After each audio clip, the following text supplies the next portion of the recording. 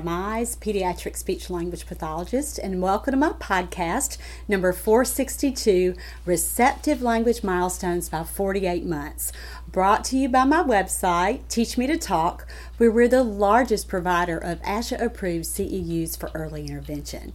Thank you so much for being here. If this is your first time to join me for a podcast, I want to explain what you're listening to or watching.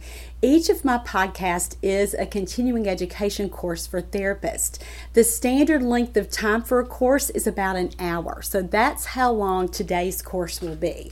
I am so happy that we're able to share these professional courses with parents for free here on YouTube, but I want you to understand what you're watching and what you're listening to before we get started.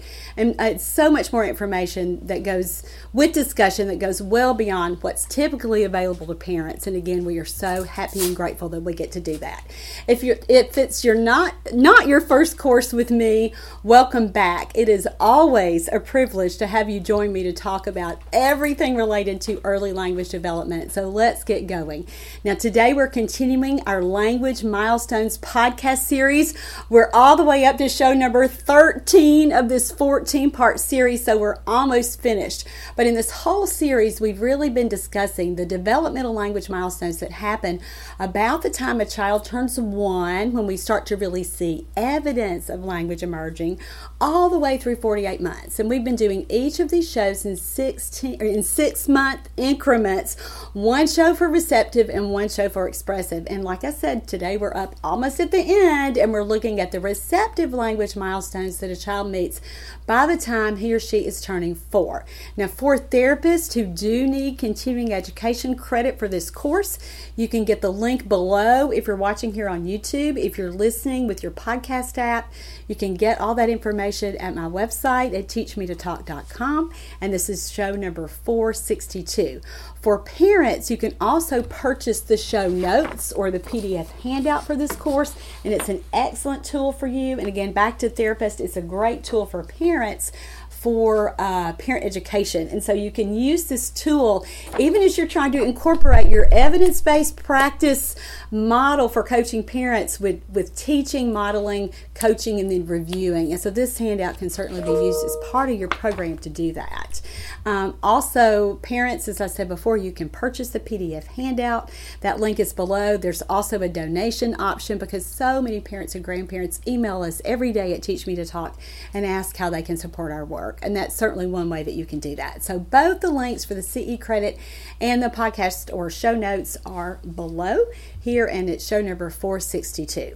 All right, let's begin by reviewing the milestones for this developmental age range. And so again, we're talking about receptive language, or what a child understands by the time he or she turns 4. And 4 is admittedly old for me.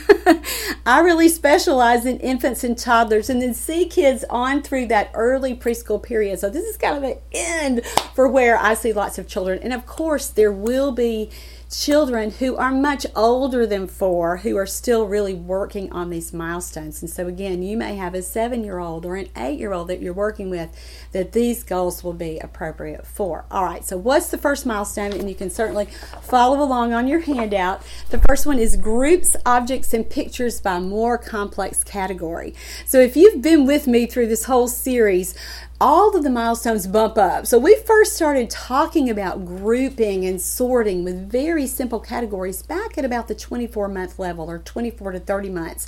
And so now children have matured, they've learned more and more language, and so now they can do more complex grouping, not only with objects or things that are, again, more functional in their environments, but this ability also now extends to pictures. And that's certainly important for us as SLPs because that's how we assess children, right? And so to see now that children, again, that they're bumping up more and more, and that we can more accurately use pictures as a more reliable indicator for what a child really, really understands. All right, so that's the first milestone. The second one, and we have so much to talk about under that, I can't wait till we get there to talk about all the strategies and the things that you can do.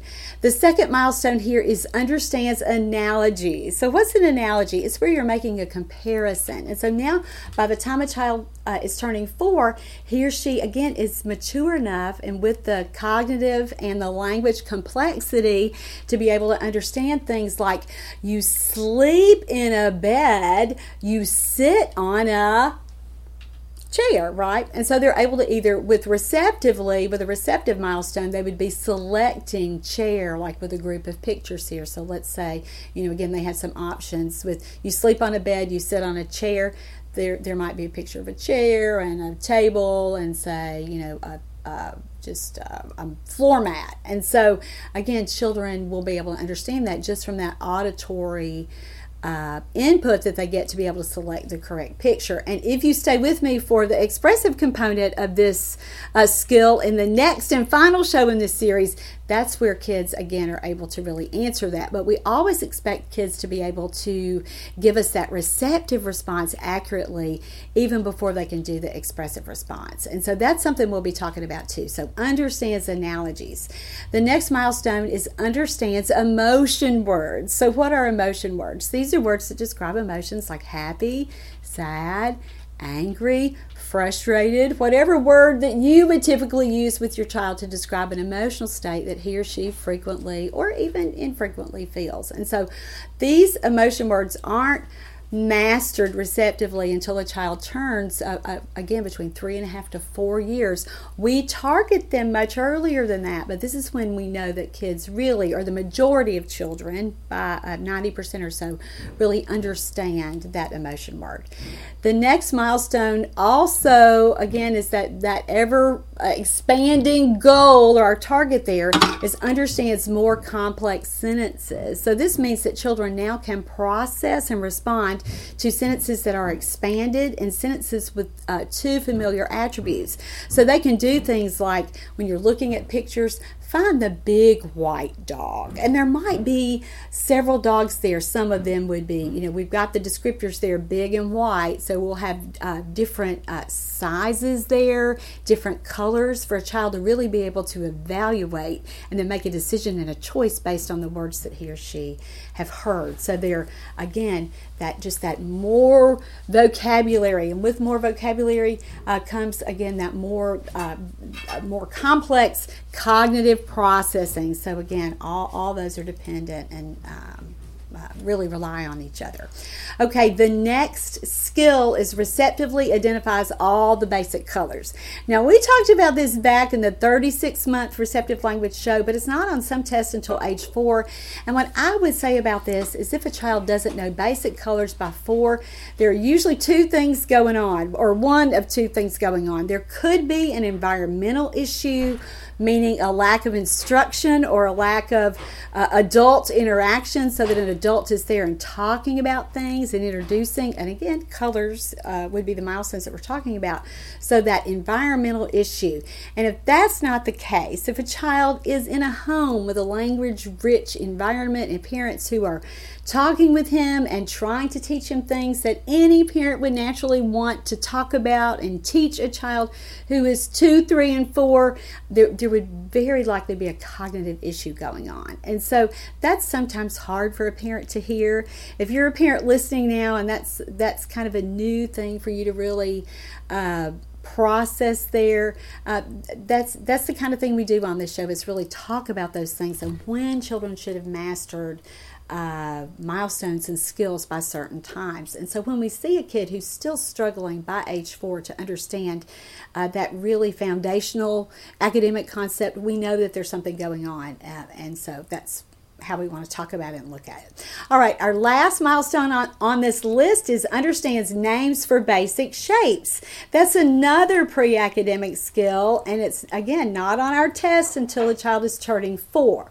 Now, toy companies are obsessed with this for babies, color, shapes, letters, and numbers, but by 4, yes, we should certainly be thinking about that. And it's something that if you follow my work for a while, I don't think we should worry about these kinds of academic things like shapes, colors, letters, and numbers for children who aren't communicating. And so if you have by chance stumbled upon this show and your child is 4 and you were looking for strategies to help a child learn to communicate, again, we're really reviewing typical development here, or what children have mastered, or what about nearly all children, and we loosely say that 90 to 95% of children have mastered before it becomes an acceptable age assigned milestone. And so again, these are things that typically developing children have certainly mastered by the time that they get here. So if a child is still struggling with these milestones, we know that there is a language component to his or her developmental issue.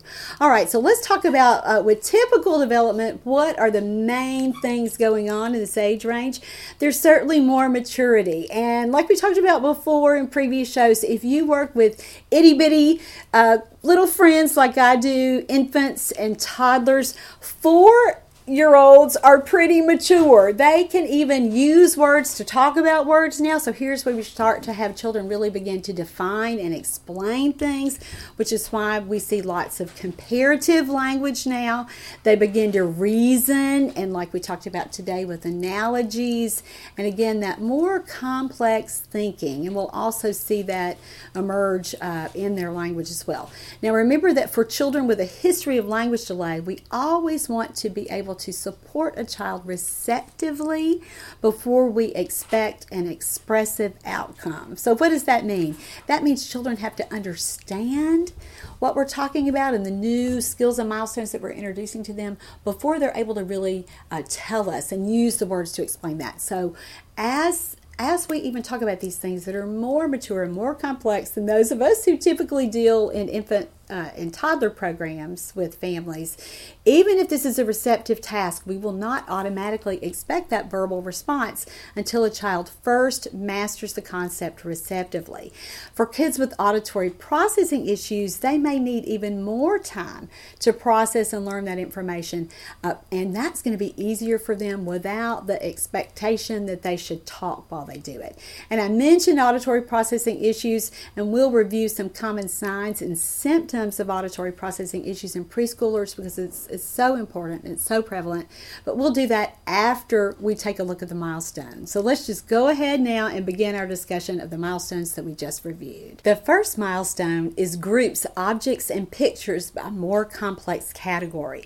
Now, as we said in the introduction, kids have been practicing this skill for a while now, so they're better at it. So we can bump it up and introduce more criteria for them to be able to choose from. So now instead of just grouping and sorting animals, we could, or let's say like animals versus blocks, now we can have them really differentiate within the same category. So they may be able to separate things like ocean animals versus farm animals, or instead of foods, like foods versus vehicles, now they can actually separate the food, say, into meats versus vegetables, and then even with the vehicles, maybe into cars versus trucks, or cars, trucks, motorcycles, and boats. They can really separate things now, again, by using that more specified criteria. So the vocabulary, again, has increased here, not only for more names of specific nouns, but more words to group them. So they have more words with their vocabulary that actually describe categories now. So they're able to do things like, instead of, like we were talking about vehicles or baby dolls, they're able to call all of those things toys and group them in those larger categories versus say something like art supplies, where you have crayons and markers and maybe glue, and they start to understand those bigger categories. And again, the vocabulary bumps will certainly help them do that. We've got to teach them those bigger words for broader categories. So what should we do for treatment? We've got to design specific opportunities to group those objects by category. Now, situations will naturally come up in play, but you've really got to be looking for these opportunities to think, what can I categorize today, or what can I have this child group? So let's take some common things. Let's say that you're playing in a little kitchen area. What could you do? You could separate what? Foods from dishes, right? So you'll say something like, and you don't even have to make it that specific. Like, let's put all the foods over here and let's put all the dishes over here. Situations will naturally come up when you say things like, let's wash the dishes. Let's put all the dishes here in the sink. So naturally, they're going to leave out the things that aren't dishes, right? So that's kind of how we think about working on this and doing it in a more naturalistic way. You could even make it more complex. You could maybe separate, even among the dishes, let's separate the plate. Let's put the plates here And let's go ahead and put all the forks in the sink. And so again, we're using really specific differentiations within that same category. And like I said, that's going to naturally come up in play. And when a child has difficulty with this, always think about, first I'm going to start broad. So like we said before, if you were playing and doing foods versus dishes, and then you separate it down into those smaller categories. So let's take a new topic. Let's say that you're doing playing with garages with a vehicle, and you're going to separate all the different little vehicles there. So you're going to put the cars over here, maybe, and again, you could do it in play where the cars are all going to go in the garage, but the trucks are going to stay down here so that we can wash them, or whatever you come up with there. The visual cues really help when you are doing this kind of thing where you are making piles, and you can certainly introduce this to parents as they are looking for ways to target these kinds of skills in their everyday routines. And we do this naturally as adults, right? When we're separating the laundry, we separate, might separate by color and things. But certainly when we're working with our children, we're going to do things like, let's put all of our socks are going to go right here and our towels are going to go right here. And those are the kinds of things that moms can remember to do, again, in the context of their everyday routines. Now, when you are working on teaching this milestone and this skill, you can also use tools or specially designed toys to teach sorting and grouping by the various requirements. We've all, as early educators, have seen the little matching cups and bears when we're teaching a child to match by color or sort by color. I'm thinking about the lacing sets now, where we might have little beads that have shapes or characters, and these are really helpful when children are just learning to categorize or sort. You might have things like different beads that are, say, flowers versus animals, and so again, you help children start with those broader categories, and then you separate out into the more specific categories. But I like using things that really differentiate the space, because I think it helps children see that, and especially our children who have become more heavily dependent on visual cues, and I think that instinctively they know I can get extra information that will help me understand what my mom or my teacher or my therapist is trying to tell me right now, and so they rely on those visual cues. And so when we're doing things like teaching skills like grouping and sorting, and we want there to be very specific sections there so that we can see a child understand it, using things like piles, or even something like an ice cube tray or an egg carton when we're separating, or something bigger, say the little dip trays that you might get at Dollar Tree, those little cheapy things that we all use and kind of think about as disposables. Those are great therapy tools, and even for moms at home to use like that, so that you are helping a child see those visual separations. Now, children with strong visual preferences often gravitate toward this kind of task.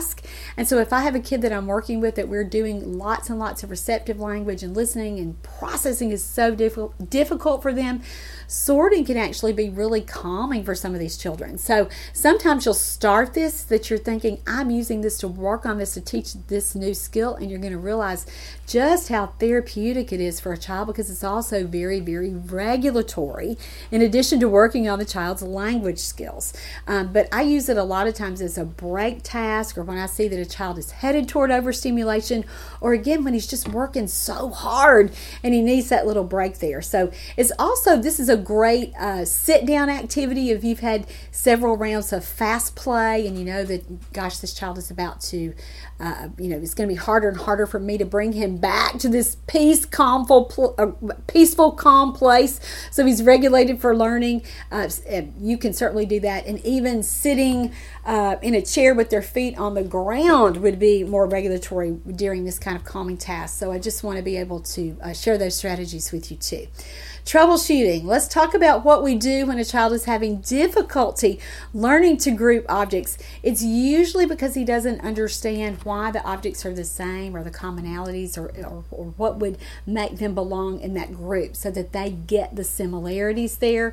And you might be trying to categorize too closely. So for those kinds of children, you may have to do more practice at that larger group level. And so instead of separating apples and oranges, you're going to be separating like apples and rocks, right? Something that's dramatically different. And so you start, when you see that a child can't do these higher level separations, always go bigger. Why? And we always talk about this concept here on the podcast. We always have to back up. So you got to back up to what he can do, and then move forward again to what might be emerging, what he has some difficulty doing. But you really have to back up to that point where that skill first starts to break down. And so when we're looking at this skill with learning how to group objects, we go back and think, we've got to make these categories bigger. And so again, if you would look at, let's just use our example there with vehicles, and we think, gosh, he just really doesn't understand, this car from this truck or whatever. He doesn't have the words to separate that. Sometimes it's the word, but sometimes it's the cognitive component too. They just don't understand the similarities and differences enough. And so we've got to really work on that again here at the receptive vocabulary level before we would expect a child to be able to talk about those similarities and differences. And so continue to tie individual vocabulary words for novel objects, to continue to tie them together when there's something new there with something that they previously know. And again, we don't think about a lot of times as in early intervention with explaining words or using synonyms to teach that, but that here where children are at that 4-year-old developmental level, that's where we really start to use words to explain other words. So be sure that you're doing that. Be sure that you're, again, not only teaching new vocabulary words for novel objects, things they've never seen before, but new words for those larger categories, and tie that category with the function by giving that child really specific language. Like, let's just do an example. This is a saw. This is a tool for cutting wood. Tools are used to build a house. We use tools to build new furniture like a chair or a bed. Tools also fix things that are broken. So that would be, again, kind of an explanation that we would give an older child. Now, as early interventionist, you might be thinking like me, too many words, too much new information. But again, we're talking about kids who are up at that 4-year-old developmental level.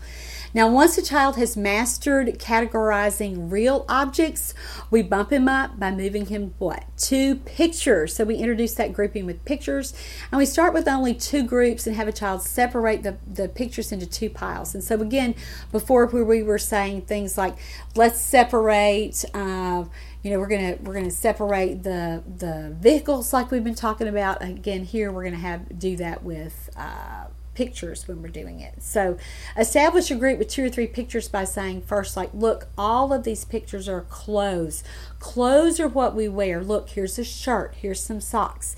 Let's find some more clothes. And again, the child is pulling the category out first, that new category, and then we might have it again where we're doing things like we're separating clothing items versus toys, or clothing items versus foods, or clothing items versus art supplies, or anything like that. All right, parents can easily carry over grouping and sorting as homework activities. We can give parents ideas, and we've already talked about the classic example of sorting clothing when they're doing laundry, sorting silverware into the right slots in the holder, teaching the category name, silverware or utensils in addition to the specific nouns for each specific piece, like knife, fork, or spoon. One thing that I did when I did a lot of home visits when we would start working on this with families is something like organizing the family shoes. Let's say that we separated shoes versus backpacks. Well, now we're down to separating, daddy's shoes versus mommy's shoes versus baby's shoes, or children's shoes, or whatever you're doing there. So grouping is really a foundational skill. Understanding how to group objects into categories is paramount. It's so necessary for a child being able to compare and describe differences and similarities between objects, and that is an upcoming expressive skill, and it's certainly a skill a child is going to need in kindergarten. So we've got to work on it to be sure that he's developmentally ready. The next milestone is understands analogies. Now, between 3.5 and 4, a child with typically developing language understands object functions and making comparisons well enough to be able to answer questions like, you sleep in a bed, you sit on a chair. They would select the picture to finish that sentence. You eat your food with a fork, you cut your food with a, and they would select knife.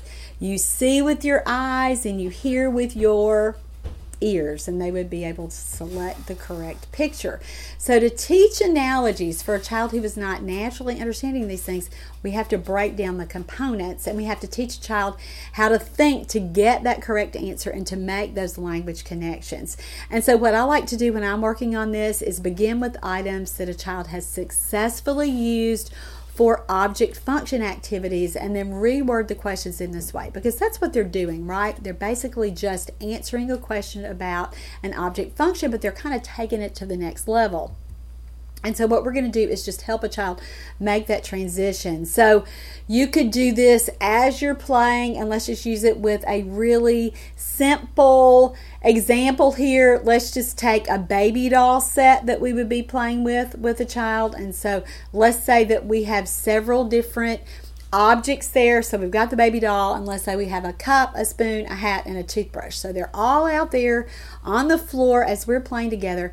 And so as we talked about with object functions, say, the 30-month level or so, instead of saying something like, show me the one that's for drinking, we're now going to say something like, and again, we're going to set it up like an analogy. You brush your teeth with a toothbrush and you drink with a... Can you see how it's just that natural extension? And so, same answer. Show me the one that's for drinking is the cup. But now we're putting it in that more mature language so that it's worded in that form like an analogy. You drink with a... And again, cup is the answer there. So we set it up and we use those visual cues with objects while we're playing. Now, again, I want to caution you, since this is a receptive task, the expressive response is not necessarily required. The child can just pick the correct group or the correct object from the group. But lots of times kids are going to naturally respond verbally, and that's okay. You won't discourage it, but you're not going to really count it as wrong here with a receptive task if a child isn't responding expressively yet, if he's just pointing or picking up the correct one or saying something like, here it is. Again, we want them really understanding it. When a child has difficulty with this, we have to work on it a lot. So again, the visual cues that we talk about with the pointing, and again, if we're going to, let's go back to our baby doll example, that we've got the doll there with the toothbrush and the hat and the cup and whatever else we have there, and we're saying, you brush your teeth with the toothbrush, but you drink with the, and again, sometimes do the other visual cue, pantomime or gesture, whatever word you use for that, as we're showing him cup, so that they really start to understand this. And again, why would an analogy be so difficult for a child? Usually it's because he still doesn't understand those object functions well enough, or still has lots of holes, for lack of a better word, in his vocabulary. So when a child is having significant difficulty with analogies, continue to work on what? You've got to build that vocabulary so that he's got those specific words for specific objects. So that specificity that we were talking about before, back in that grouping milestone, the first one that we reviewed in the shows, we talked about needing those big category names. You need those. You really, really need those, but you also need to be continuing to get that depth within that category so that you're continually pushing vocabulary development. We talked about that a lot in the previous show, and we'll certainly keep on talking about that throughout this show and the next show. But that really is the key, isn't it? It's just building that vocabulary. The next piece for a child who's having difficulty understanding analogies, like we've already talked about, is really understanding object functions. So when you are helping them, and really what you're doing is just introducing more words, and you're helping them start to make those comparisons and to really analyze. And so sometimes kids get really kind of lost in that first piece. They spend so much time kind of thinking about the first piece and processing what you're saying that they really don't get to the second piece. And so again, understanding those object functions will really help that speed with processing, so that they, again, this isn't above where they can really, really process right now. You've got to build that up, and so you may have to spend more time working on object functions than you thought. And certainly, like we talked about in the previous skill, grouping objects into categories. Why would a bed and a chair be the same? How are they different? And so that's what children are really, really learning when they are working on these first 2 milestones. So we encourage parents to continue to work on these kinds of concepts at home because they are very, very foundational. And again, like we said before, when we're up here at the preschool level and even in early intervention, we are always driving parents toward what? Toward that functional outcome. So in early intervention, it's usually walking or talking, right? And so for preschoolers, it's usually kindergarten. We want kids as ready for school as they can be. Dr. Rossetti talked about this a lot even with using it with parents of children in our early intervention programs, because we're always looking to the future. And what's the future for a baby, right? It's going to be get him as ready for school as he can be. Not necessarily, long-term future, but what's that most important shorter-term goal there, again, that is kind of based with, starting school, having them just as ready as they can be to start school. All right, parents may also begin during this developmental phase to play little general knowledge games with their children at home, and parents who have been in therapy with a child for a while are certainly used to these kinds of things. But with analogies, that's kind of something, again, that's that next level up. And so parents have to start to think about these little word games and how they can play these with their kids during daily routines. It might be something that they do before bed or something that they do just a different part of their day. I think these kinds of games are fun in the car, where a parent can really use these kinds of questions with their kids, but some parents aren't great with coming up with these kinds of things on their own. I've been using these little Brain Quest cards for my older kids that I've seen for a long time. I certainly used them when my own children were little. I was so delighted when we started having grandchildren and I realized they were still out there, and kind of brought them back as a therapy tool, but I had not been using them, and I remembered how much I love them. I just bought this set for our grandbaby Henry, who's turning 2 in the fall, so this is actually the 2 or 3-year-old set. But these cards are a great way to target analogies, inferences, logical reasoning, vocabulary development. I recommend it to preschool parents all the time, and again, usually when kids are at about the 3-year-old level, and the starter set here is for 2s to 3s. When I've used them with older kids, when I've seen older kids, I use them a lot as a break time activity. To me, it's almost like reading, but it's almost a step even above reading for a parent, because that reciprocity is built in so that a child will be expected to answer some questions, and a parent would have some things there to be able to say versus just reading a book. So I love these little cards. I've got a link there here on YouTube, and a link to a post where I talk about them even more at my website at Teach Me to Talk.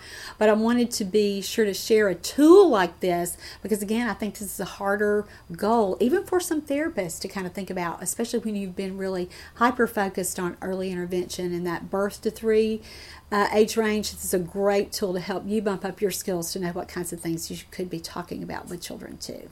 The next milestone is understands emotion and physical state words. Now, by the time a child with typically developing language turns 4, she understands a variety of adjectives that describe feelings and emotions. So common emotion words that kids understand at this developmental level are words like happy, sad, mad, angry, excited, surprised, scared, brave, lonely, and frustrated. So these words are also similar to common physical state words, and we talked about this back at the 36-month level, and that's when some of our assessments have them listed, but lots of them group them here around 4. So common physical state words. So what would that be? Those would be words like hungry, thirsty, sleepy, tired, sick. And again, super important descriptive words. Now, there are lots of material to try to teach these kinds of words, but what I try to do, as you could probably guess, is teach these words in context using situations that just naturally come up during play. Now, some therapists are going to shy away from play with undesired emotional states like jealousy or aggression. But our colleagues who are psychologists or other social workers or other mental health professionals would explain that play is exactly the context that we should use to experiment with these very real feelings. And I would say then that's going to make it even more likely that a child will link meaning with that new vocabulary word, because they've got a specific experience to be able to remember and relate that back to. So learning how to appropriately react to negative feelings is a key to maturing emotionally, and kids need tons of practice with that, especially our little friends who have some developmental issues. We know that when you have these kinds of things, emotional regulation can also be very, very difficult for some of our little friends who have developmental differences. And actually, in my real life, I know a lot of adults who need practice with these kinds of things too, right? Appropriately reacting to negative feelings. And so it's certainly something that we have to help children with. Now, some therapists like to use pictures to teach a child to recognize these emotions.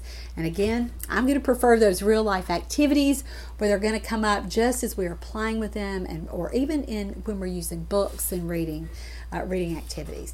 So when we're playing and we're using lots of activities with toys, you want to think as the adult about coming up with some plots, some really kind of expected routines that you would think that a child would be able to participate in and have some previous experience to be able to rely upon. And then as a child is familiar with it, then they're able to introduce their own new ideas with that. So think about problem solving and then exploring feelings. So let's say that you are playing with the house with a child. What could you do? You've got some people there, you've got some animals there. Let's just say that you're going to pretend that one of the pets, say the cat, has run away from home. And so when you're naturally thinking about that and pretending and kind of coming up with your sequencing for that plot, emotion words are naturally going to come up with that, right? And so what emotions would the child feel? He's going to feel sad that his child is gone. Oh no, we need a plan. What can we do? So that moment there of kind of questioning, I don't know what emotion word you want to call that there, but we've got to come up with our plan and what we can do. And then while we're looking, we're in that moment of really searching, and then we're going to find the cat. So then we're going to all feel what? We're going to all feel happy, and we're going to all feel, as the adult, relieved, right? And so we introduce those kinds of emotion words there. Let's talk about something like pretending to go to the doctor. How would the child feel? So you could talk about fear or being scared. You could talk about being hurt, or the pain there. You could talk about being brave through that I'm going to be brave for my shot today. So those kinds of things. It doesn't always have to be negative. I've given two kind of negative scenarios there with the cat running away and with getting a shot at the doctor. But any kind of thing like that, any kind of emotion that a child would explore. So something more positive like pretending birthday party, or pretending that they're going to the zoo, or even something more familiar like they're going outside to play. So create the plot and then talk about the character's feelings so that a child would be able to understand that and get more experience with that. All right, after they've done that a lot with real objects, then we're going to bump up to pictures to target this skill. And I think that that's so important that we talk about that distinction with parents, that when a child is having difficulty doing something with pictures or processing something with pictures, we always know as professionals that means that he or she needs more concrete experiences with that. The pictures are too abstract. And so then we talk about to parents that we need to bring this down and have this really talk about this and really master this in the context of real life everyday activities before we start to introduce it visually. When we get to the picture level, at least then give some context to it. So then for teaching emotions, you would at least model the facial expression or use a doll or a character to demonstrate that situation that may have prompted the emotion. So for example, if we were trying to teach a child to recognize the word scared, which by 4 you probably are not having to teach that. That's probably one they already know. But we would model what? A fearful facial expression and body language as we said the appropriate words during a play scenario. So something like, oh, I'm scared. Or if you were modeling, brave, you're going to have, a much more confident body language there. And so again, do that. Help children retain meaning for those words by giving them visual cues with not only with the picture, but what you are adding to that interaction too. So talk with parents about incorporating these kinds of words into play and daily routines, and explain how important these words are, even when the emotion isn't positive. Now, many books and early literacy activities have social situations that describe things that are new or uncomfortable for children, like we mentioned before, things like going to the dentist, getting a haircut, having a new baby brother or sister, starting a new school, being a biter, being the child that's being bitten. I mean, we can find little social stories. We can make those up as therapists, or we can find books that are already done. Look for books to introduce and support a child and their family when a child is having difficulty with a new transition or navigating an upcoming life change. I think it's a great tool to do that. And again, this may go beyond what you've done previously with your experience as an early interventionist. You have to really think about literacy in a different way there. Look for books with more mature themes. All right, for a preschooler, the ability to use a word to represent an uncomfortable feeling is a much more desirable outcome than aggression or tantrums or any other kind of physical representation. So we need to teach words like jealous. I feel jealous, or I wanted my turn and it was somebody else's turn, and help a child really work through that. Now, these kinds of emotion words are absolutely vital for all kids, but especially our little kids with regulation difficulties. So our kids with sensory processing differences, who may even have to learn how to explain their own responses to parents when their behavior isn't making sense to anyone. So it's so important that we teach these words. And again, this may be a skill that children on our caseloads don't fully master until they are much older.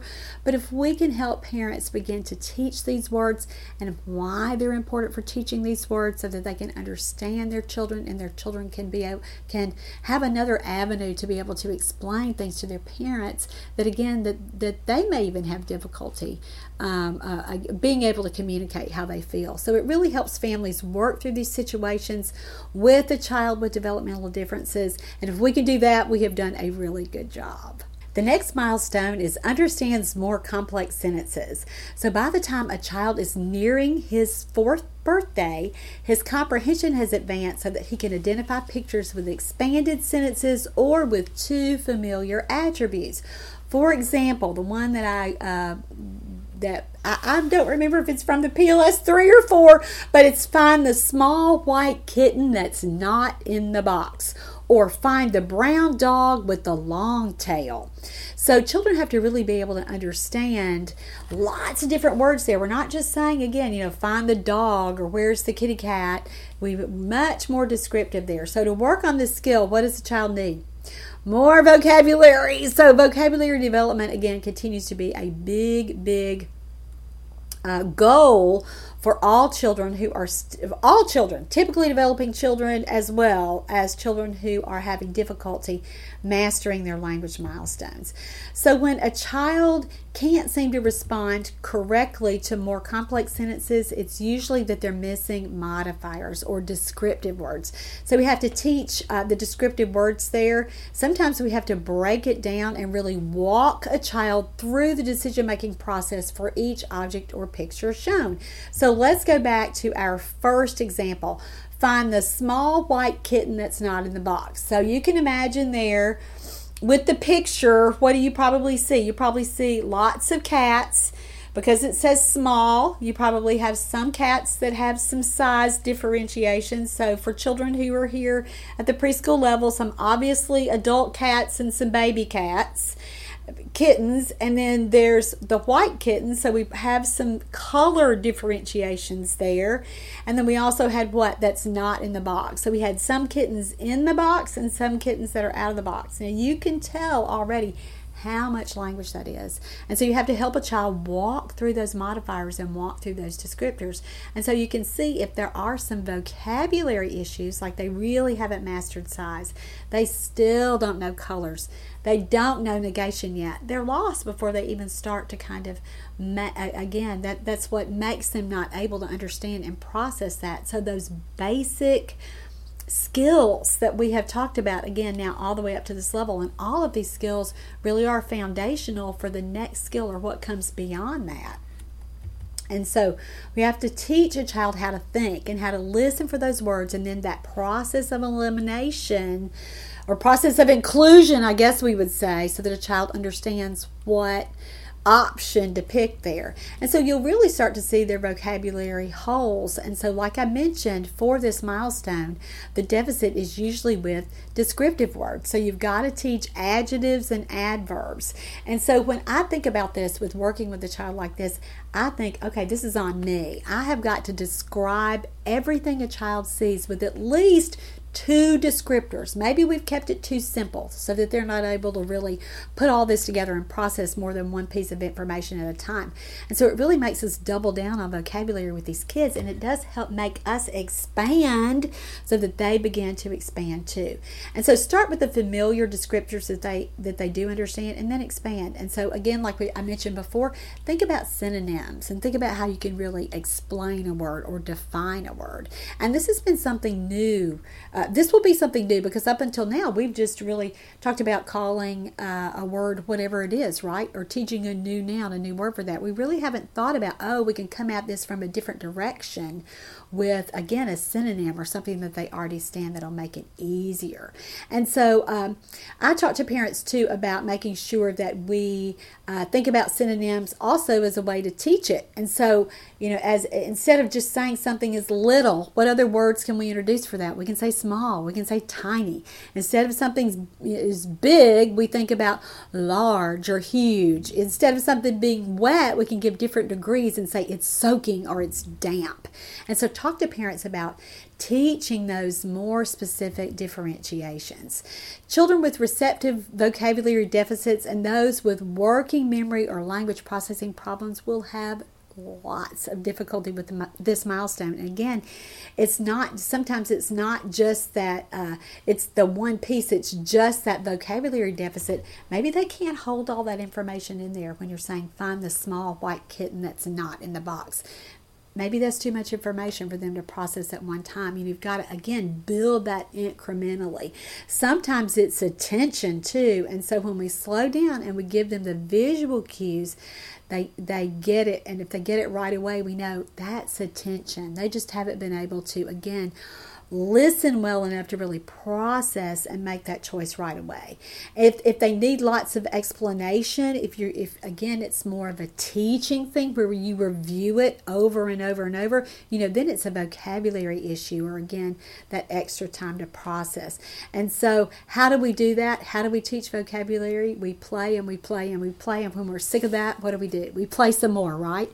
Or for preschoolers, we read and we read and we read, and when we're sick of that, we read some more. There's no other way. Those are the things that we do to teach children new vocabulary in a more structured setting. And of course we can do it with everyday routines, but lots of times children need that more direct instruction. All right, so for homework for parents, what are we teaching our parents here? We need to teach them, again, vocabulary development and expansion. So they need to use multiple words to describe the things that they see. So instead of, look at the dog, they need to expand the statement like we just heard with the example, the cute little white dog with spots, or that's a big brown dog that barks so loud, or whatever they can come up with, but they've got to be really, really more descriptive now. For those of us who are in early intervention, we have preached what? The opposite. We've preached simplify, simplify, simplify, but now it's time to expand if a parent is still not doing that already. Another thing that we like to do is teach parents to avoid non-specific language. And so instead of saying, take that off, if a mom wants her child to get undressed, she would say something like, give me your dirty shirt. Your shirt got yucky from all that brown pudding that you smeared all over it. Whatever. So you've got to give more of an explanation there. So help kids build vocabulary and build that ability to think. And that's what children really have to have for this level of language development. Now, as I've said before, reading and playing are our main avenues here for direct instruction or more specific instruction, and what we do for kids who aren't naturally picking it up in their everyday routines. We know that they have to have those more structured teaching opportunities. And then have a child test it out so that they really, that they have solidified their understanding of these concepts receptively long before they begin to use those words expressively to meet that milestone. So give them lots of opportunities to pick and make choices that where they've listened to and they've listened to what you've said, and are given lots and lots of opportunities to follow those more complex directions. The next milestone is receptively identifies all the basic colors. Now, we're not going to have to talk about this one for very long because we've already talked about it back in a previous show, and I mentioned it in the introduction. But when a child is 3, he should identify the following basic colors, and we certainly want to see this by 4. Red, green, blue, yellow, purple, orange, black, and white. Now, by the end of this age level, a child should understand more subtle colors like pink, gray, and brown. Now, as I've already said in this series, every professional who has anything to do with young children has their favorite way of teaching colors. And if you're a therapist and don't have a favorite way, you probably need to get yourself some routine activities that you do, because we certainly want to teach these to parents and practice these with children who haven't met these milestones by 4. Parents should be teaching colors with incidental teaching all day long. And what do I mean by incidental teaching? Meaning it just comes up. It's a situation that naturally occurs, and you're going to use that opportunity to teach your child colors. And parents, again, have been doing this since their children were babies. Which cup do you want? Red or blue? Which shirt will you wear today? Green or pink? And so we certainly want to encourage that with parents. And for those of us who are early interventionists who, again, have preached, don't teach shapes, colors, letters, and numbers by 4, we certainly want a child learning those things. So traditional methods that teachers use in preschool, like using flashcards at circle time or naming colors in books or on worksheets, I would challenge you as a therapist to take a different approach, because everybody's already doing that and it's not working with a child. So get something that, again, is more alluring to that child, so they're going to want to participate. Certainly going to be more fun for a child if you are a little bit more creative, and certainly parents have probably already had a stab at this, and other preschool teachers too. So let's face it, if a child hasn't learned to identify colors by now, there is a problem going on, and we've got to find a way to teach a child colors in a way that's enticing enough to help a child remember that. So I like using high energy movement games to teach colors if a child is still struggling to attend. And so anything where we have balls of different colors, so ball pit games, those kinds of things. Designing running or relay games like matching gift bows to construction paper and having a child retrieve those on request, or any kind of game where we're using different color objects there. So for homework, we have to explicitly remind parents to teach and target colors, and I always like to remind them to do it receptively first. So instead of just always asking, what color is this, we've got to go at it from a different direction. So let's review that continuum of teaching colors. We've done it a couple of times in this series, but let's be sure you have it by the next to the last show. So for teaching colors, we're going to sort and match by color first. Then we're going to receptively identify it, and then we're going to name that color expressively. Now, other kinds of games that parents can do are things like I Spy, where they're finding something. I see something that's yellow and everybody's pointing to it, or something like a treasure hunt, where they're even saying, where mom might even say, I want you to run around and find 5 things that are blue. Ready, set, go. Find something that's blue. And again, not just one little exemplar for that or example of that they can find lots of different things so that they really understand it. You can certainly do that with a page in a book too, where the child finds it on the page. And remember, if a child doesn't know colors by 4, I've already said it a couple of times, he's not picking it up by incidental teaching, so you're going to have to give him more structure. Here is where we also start to think really seriously, more impactfully about what's going on with that, thinking about the impact here, what's going to happen with this child, again, with these cognitive issues. We have to think about their learning processes, and think about really matching our teaching styles to what we know about a child. Is it just that they need lots of repetition? Or is it with their kind of primary way of learning? Or do they need multiple ways of input and presenting that information before a child seems to learn how to master something new? So you'll be able to start to tease out these learning differences by the time a child is nearing the age of 4. And it's such valuable information for parents. So be sure that you're talking about that. The next milestone is understands names for basic shapes. So by this developmental phase, a child should be able to correctly identify basic shapes like circle, square, triangle, rectangle, oval, and diamond. And remember, this is the receptive component that we're talking about. So they would be able to point to or somehow find the correct shape when you ask them. So just like with teaching colors, the first thing we want a child to be able to do is what? Is match. So first they have to be able to differentiate shapes well enough to find the ones that are the same. And so materials to teach shapes are commonly available. Less mature children may still enjoy things like shape sorters or inset puzzles to do shapes. We also, for children who are a little bit pickier, a little bit more selective about their activities, need something a little bit higher. There are some great shape matching games. The Oreo cookies set is a real classic where you have halves of cookies that have the same shape and they fit together, and the ones that don't match do not. There are puzzles or older materials that you can use for more mature children. Certainly things that, again, would look a little bit more abstract. And certainly you can use things like beads or small manipulatives, even like that game that I'm thinking about, that they all pop out. Perfection. That's the game I'm thinking about, where you put the matched little shape in. Those, our child who had dyslexia, or has dyslexia, as an adult still, but those kinds of things are better for older children who are learning to identify shapes. All right, older children, other things that I've done that are more fun in therapy than those even kind of manipulatives. You can fold paper into different shapes or cut shapes from foam. Rather than having a child just really try to draw shapes, which a lot of us do, because children do enjoy drawing with crayons and markers, but sometimes they're missing the mark on what the shape is.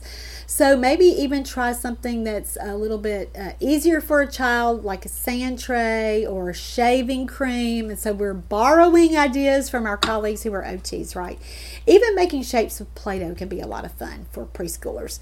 So you may be wondering, as a speech language pathologist or a parent or a developmental therapist watching this, why is that important? What does this have to do with language development? Shapes are an important way that we classify and describe objects. And again, here we're looking, well, how do we describe objects? We often use shape to do that. That looks like a circle, or this one isn't. When we're describing it, we'll say something like it's more of a triangle or something. Those are just natural descriptors that we use. Kids also have to be able to organize and categorize and make the observations, like we've talked about with our other milestones, with sorting similarities and differences. And so these kinds of things are really needed for problem solving. And so knowing shapes are certainly a foundational piece with academic success. Their kindergarten teachers are going to expect them to know that.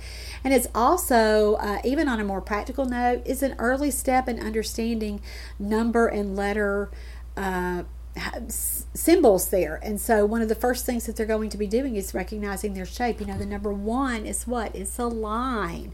The number 8, has some circles in it. And so again, a really basic descriptor that children need to be able to use by the time they turn 4. So for homework, what should we suggest to parents? I like things like Shape Hunt, where they find household items that match various shapes. Certainly they'll do incidental teaching where they're talking about the paper is a rectangle, the clock is a circle, the block is a square. Those things are great. But again, if a child doesn't understand these words, by the time they're 4, we're going to have to be more structured, and parents have to participate in this as well. If they really, really, really have the expectation that their child will catch up and move beyond just that incremental progress that lots of our little friends with language delays seem to fall into, parents really have to do lots and lots and lots of work at home. And so even helping parents figure out, how can I do this that it's not so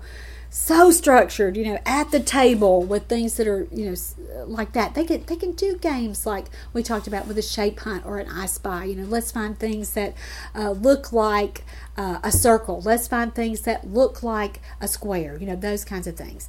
And so I Spy would be a great game. And so talk about that with parents and teach them, model during therapy. Have a time where you say, this is the kind of game that you can play with them in the car or at home. Let's just play it now here in therapy so you can see what I'm talking about. And so that would be a great way to introduce shape. So I hope I've given you some different ideas beyond worksheets or those really obvious things to do.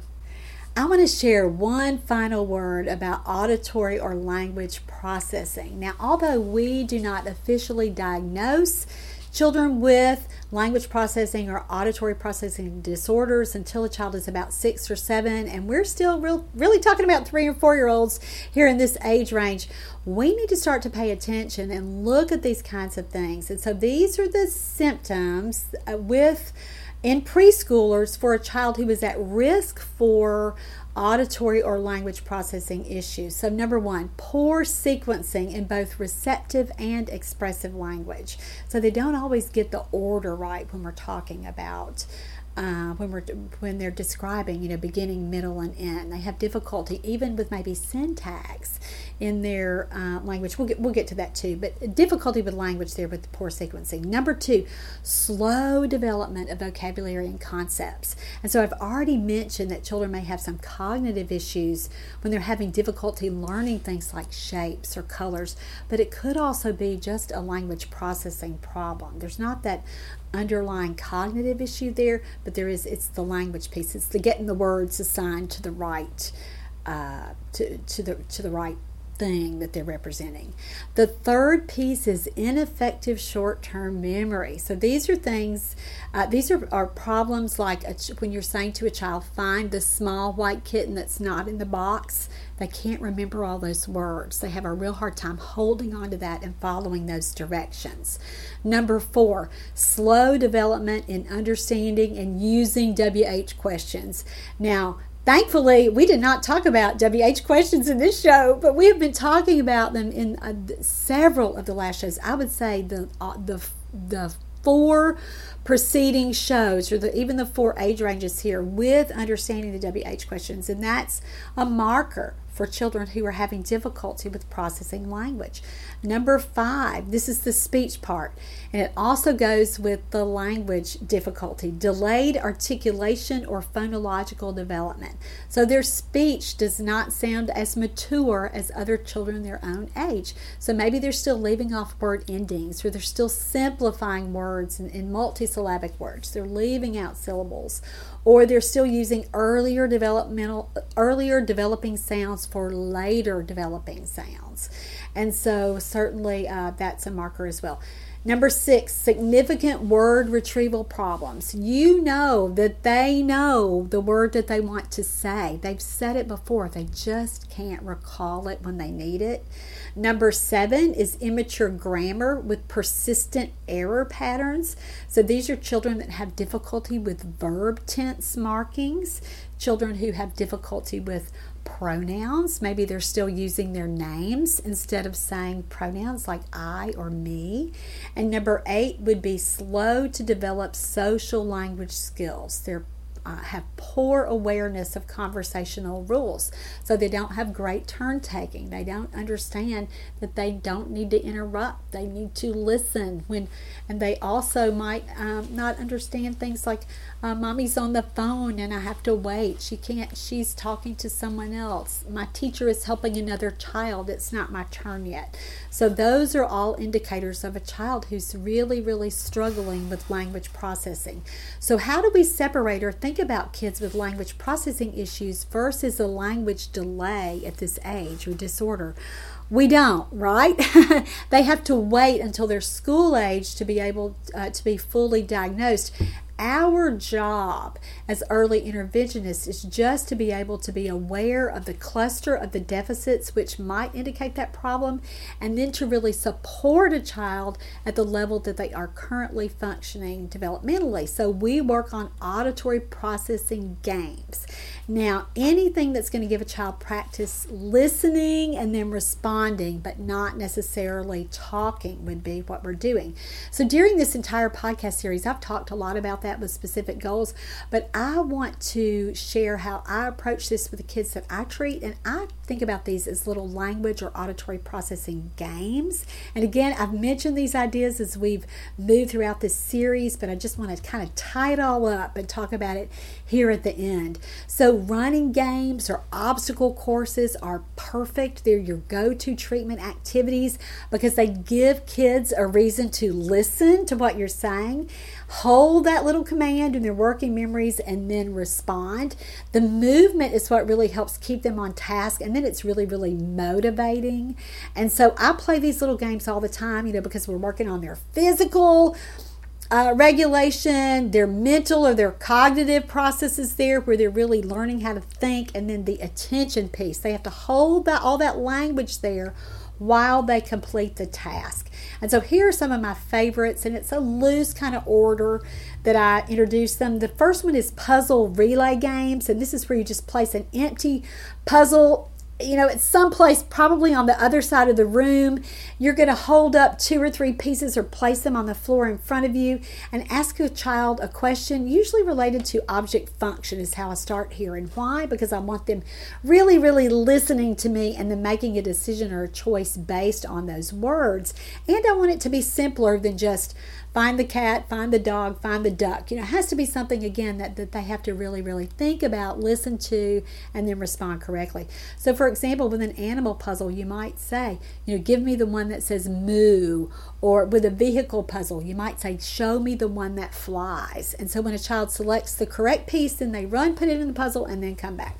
And so then we continue until the puzzle is done.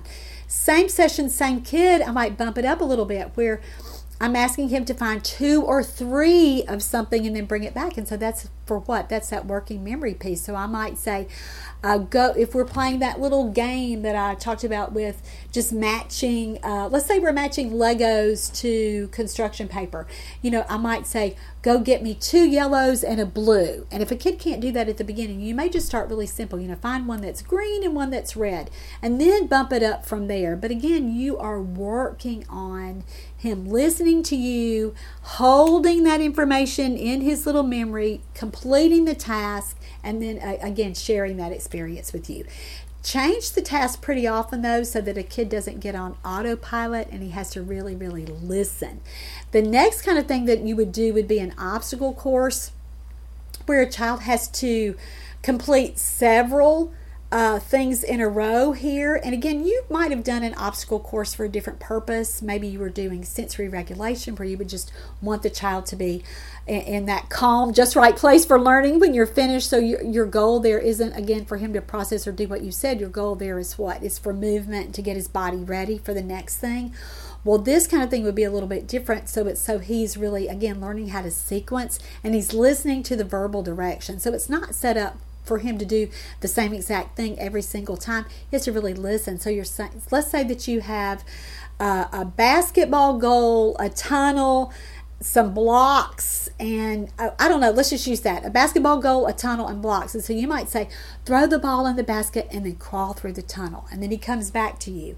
And then you tell him, jump over the blocks and give me 5. Something that's maybe not even in the obstacle course, but you're giving him directions or having him do it in a different way so that he has to really, really listen. Now, anytime you play a game in the context of racing or going fast, it makes it much more likely and and that a child will participate, and it makes it much more entertaining for a preschooler. And so if by chance you find a child who doesn't like these games and they're out there but they're rare, what do? You model it. You do it with them, or you have mom do it, and have mom just pretend like she is having the time of her life. You have another sibling there or another peer model that can do it for them. But most of the times the kids who balk at this and who don't want to play are really the kids who need to practice the most. And so find things that they'll do with you. Find ways that you can just play listening games where they're going to listen to what you have them do, and they're going to do it, and they're going to come back and listen, and then you're going to change it up, and they're going to do it. And again, why are you doing this? It's so that listening is the skill that you're developing, so that they are really dependent on what you are saying for that. And so begin with one step and liberally praise a child's efforts and successes. Work up to 2 steps and then beyond, so that a kid really feels like he's accomplishing something. These games are great for small groups of children too, but then kids have to really practice waiting their turns, which is a really important skill as well.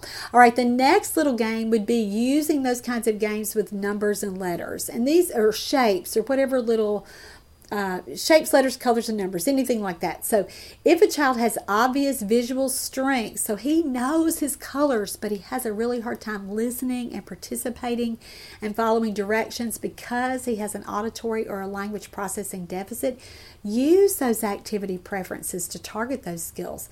And so if he loves letters, have him really, and his letters are on the refrigerator, be in the den and say, go get me an S and a T, and have him run, go get it, and then bring it back. Now make sure he doesn't get lost between where you are and where he is and coming back. You might have to go with him. You might have to have mom go with him. Whatever you're doing or whatever environment you're in, make sure he follows through. But give him that little extra step in there so that he has to listen and, again, demonstrate that he's understood. Adjust the level of complexity as needed. You can certainly make it hard, with lots of different things that are different sizes and shapes and colors. And so you might, find a little yellow square versus a big blue circle. And so again, a child has to listen for lots of those attributes. So many times these kinds of games are so fun for kids and so entertaining that it doesn't feel like work at all. And again, it looks like you're doing the break in therapy when you're really just working on a different skill.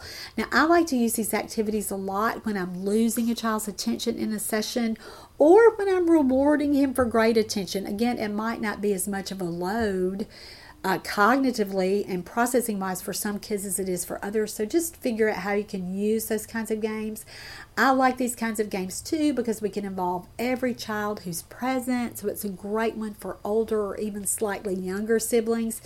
They're great for homework too. And so let parents see you play these games. Let them see you fail with these kinds of games where you come up with something and it doesn't work quite right, and then you modify it. You teach a parent how to think on your feet. Sometimes I think parents learn as much from our failures in sessions as they do our successes. So talk with parents about that. If you will help a parent plan, they are much more likely to carry over that activity. And I used to think, I'm just beating a dead horse here. I've already showed a mom how to play this. Surely she's going to know how to play this at home. Sometimes that's just not the case. And so you've really, really got to give them specific ideas. Otherwise, they're not going to think about carrying that over. Now, since this is the very last receptive language show in this series, I kind of want to do a final recap here to really just wrap our heads around all the strategies that we've discussed, beginning at around 12 months all the way through this 48-month period. Once a child begins to achieve any receptive language skill that we are introducing as a parent or as a therapist, we want to generalize that skill. So we want to be sure that we are training all the important adults in a child's life with what they're working on and how to really help a child be able to demonstrate that. And so we're going to be sure as therapists that we're teaching parents and caregivers exactly what we've done to be able to elicit a specific skill. One of the easiest things that we've talked about through this whole series is using the cueing system. Tell him, show him, help him to be able to help a child get his verbal cues, his visual cues, and the tactile cues he needs to be able to understand the language that he's hearing. We need to frequently remind parents and ourselves as therapists that children learn best by what? By doing. So if we are teaching a new concept or a word, we are always going to opt for real life activities with toys over things like apps and even over things like flashcards. And certainly books are always worthwhile because that's an early literacy activity. But anytime that a child is having difficulty understanding something with a picture, we need to back it up with a real object. We're always going to give parents specific homework based on our successes in our sessions, as well as the numerous ideas that we've gotten throughout this series with the handouts. And we're going to always be sure that we are emphasizing that receptive language is ideal for a parent to work on at home, and that really sets the foundation for a child being able to use those words. He understands them first before he's able to use those words to talk.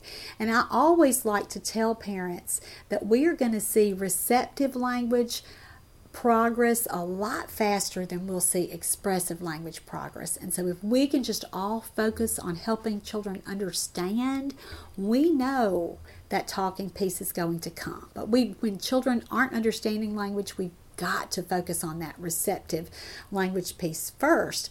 One of the ways that we help parents really buy into that is by explaining the significance of our receptive language ideas.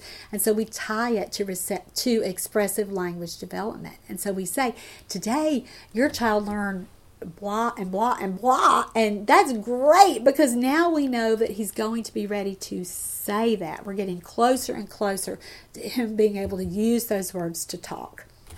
All right, so that is it for the receptive language, the whole receptive language section of this podcast series, and more specifically for the skills that we talked about by 48 months.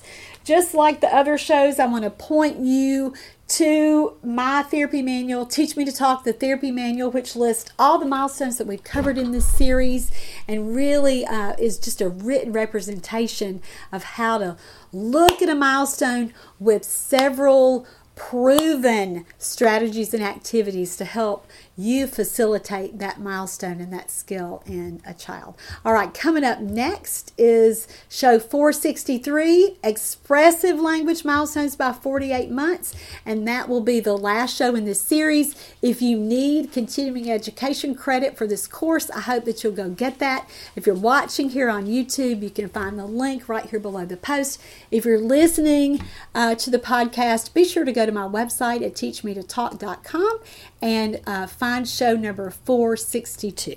All right, that's all for today. Thank you so much for joining me. I'm Laura Mize, pediatric speech language pathologist, and thank you for watching or listening to Teach Me to Talk, the podcast.